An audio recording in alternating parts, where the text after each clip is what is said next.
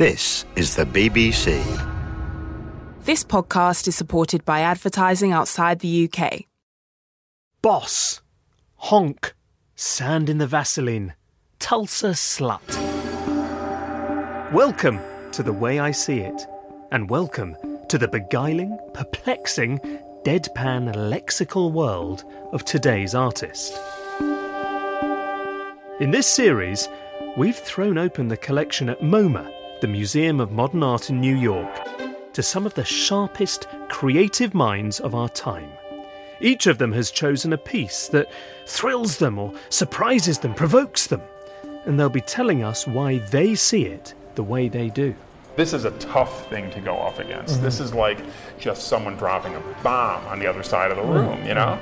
In this episode, the mind doing the choosing is graphic designer and critic Michael Bierut, who designed, among many other things, the logos for Mastercard and Hillary Clinton's 2016 presidential campaign.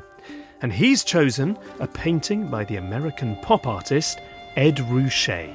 You know, we're here in your storage facility. It's the only piece of art in this room.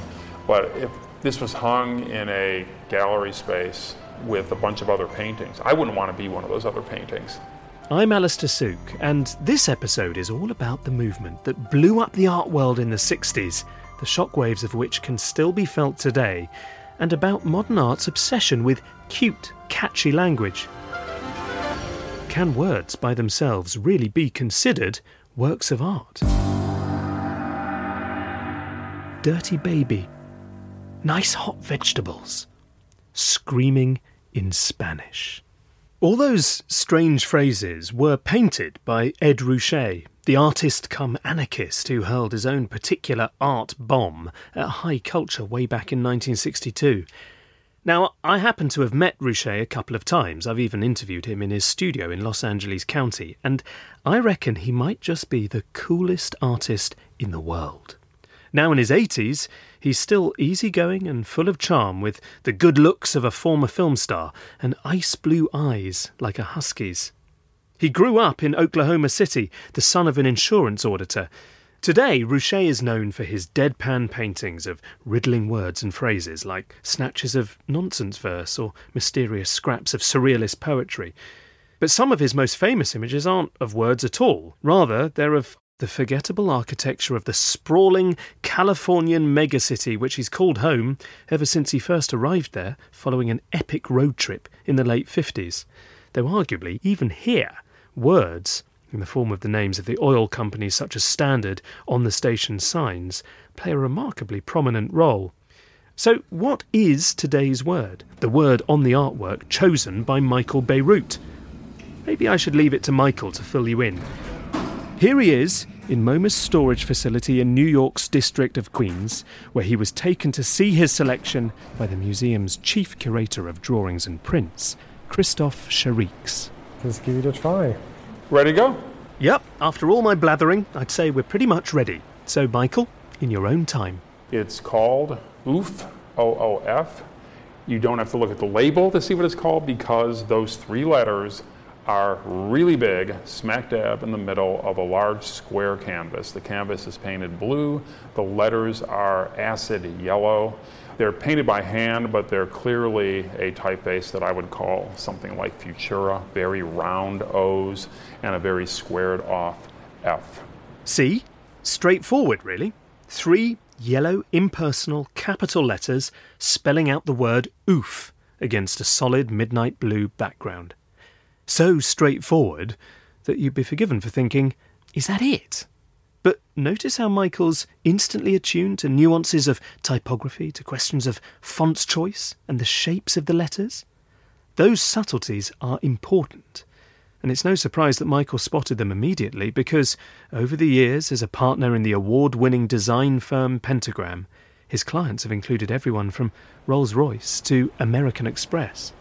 When I was growing up in Cleveland, Ohio, I thought that art was paintings of landscapes and still lifes and things that artists did.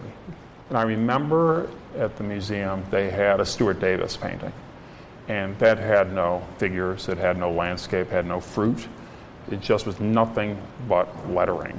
I found that so compelling and so interesting that I still have a pastel copy I did of it at the age of 6 somewhere in my attic. It wasn't just something to be looked at like you would admire a sunset, but it was like talking to you in a way. And I think I responded to that voice. And I think when you see Ed Ruscha's work, I mean, you see that impulse amplified up to 11. He's not wrong. There's a famous painting by Stuart Davis in MoMA's collection of a bottle of mouthwash featuring the brand's name, Odol. It was painted in 1924, and the colours are fairly muted, kind of greyed out. Ruscha's Oof, on the other hand, takes the silent motion picture that's Davis's idea and reimagines it as a blaring talkie in 3D, ready for the IMAX. It's almost 6 foot square, and somehow very powerful, very self-confident. It's a painting, so obviously it's silent, but that word, oof, pinballs around your skull, echoing in the imagination. It's as blunt and forceful as can be. I also see, as someone who studied graphic design in college and have practiced it now for decades, the hand of someone who really cares about the craft of lettering. And I'm not sure that's, for an artist, a compliment. Compliment or not, Ruscha himself actually worked as a graphic designer. While attending what's now CalArts art school in the late 50s, he got a part-time job to help pay his tuition fees at a small fine arts press, where he learnt how to set type by hand.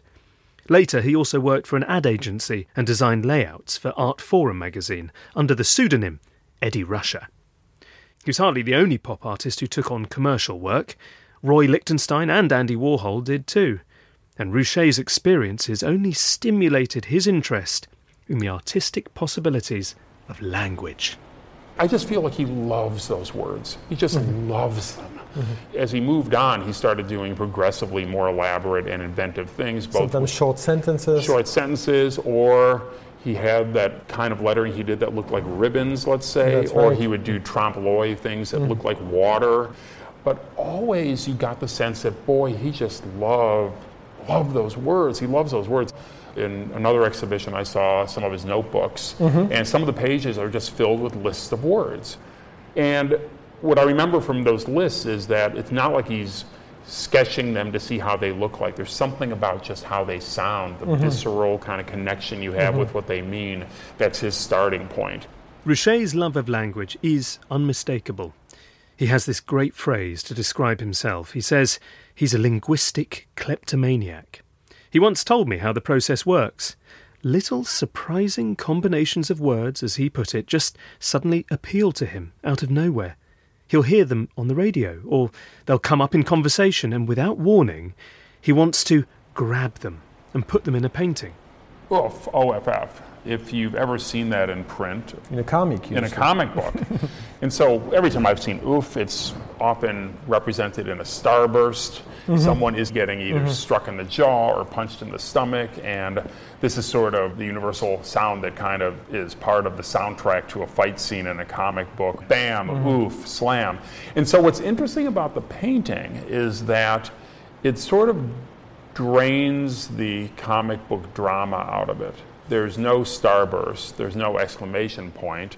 It's rendered in a very precise deadpan typeface that a comic book artist would find bland and insufficiently overwrought to represent the drama of a punch in the stomach, right?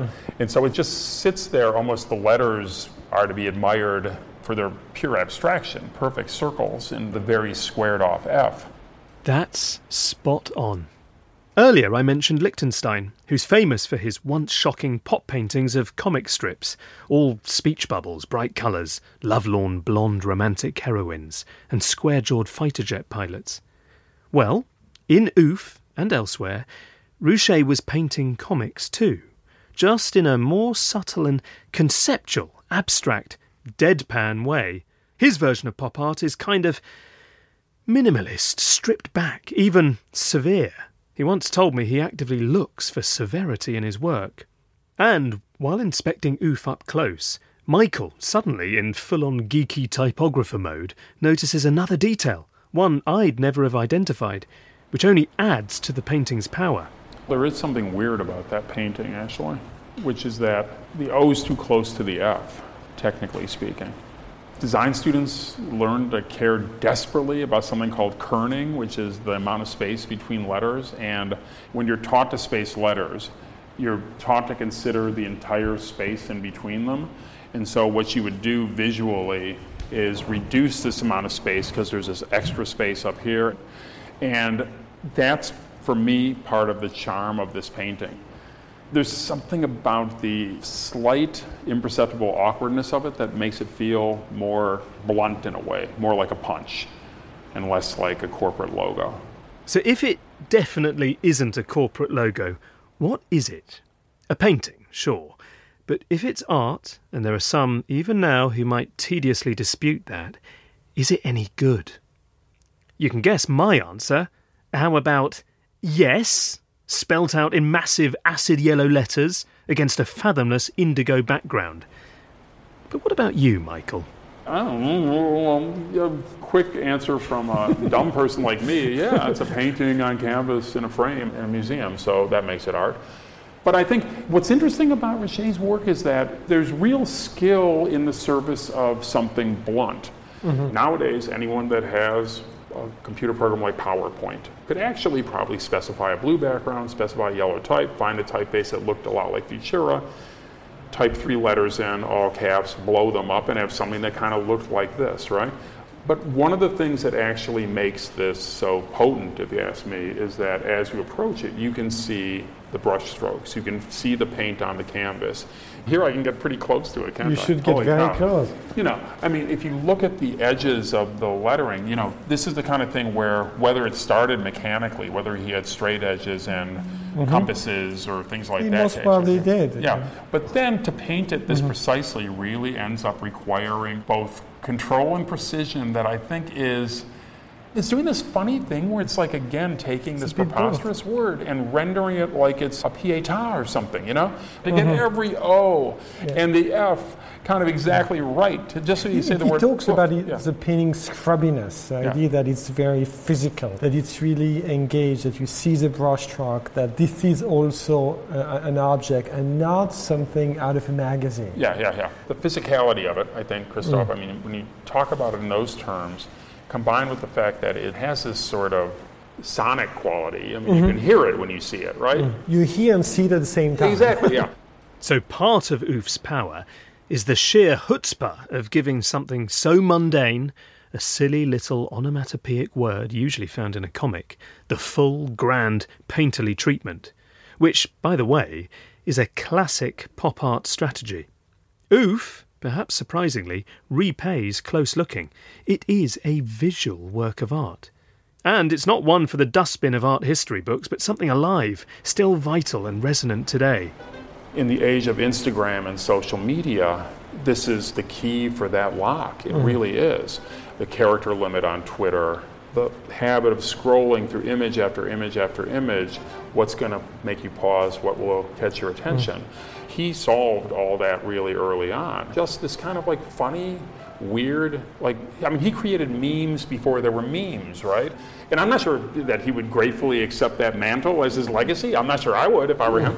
But I think he saw people were communicating in the jet age, and I think it transfers even with a vengeance into the digital age in a way.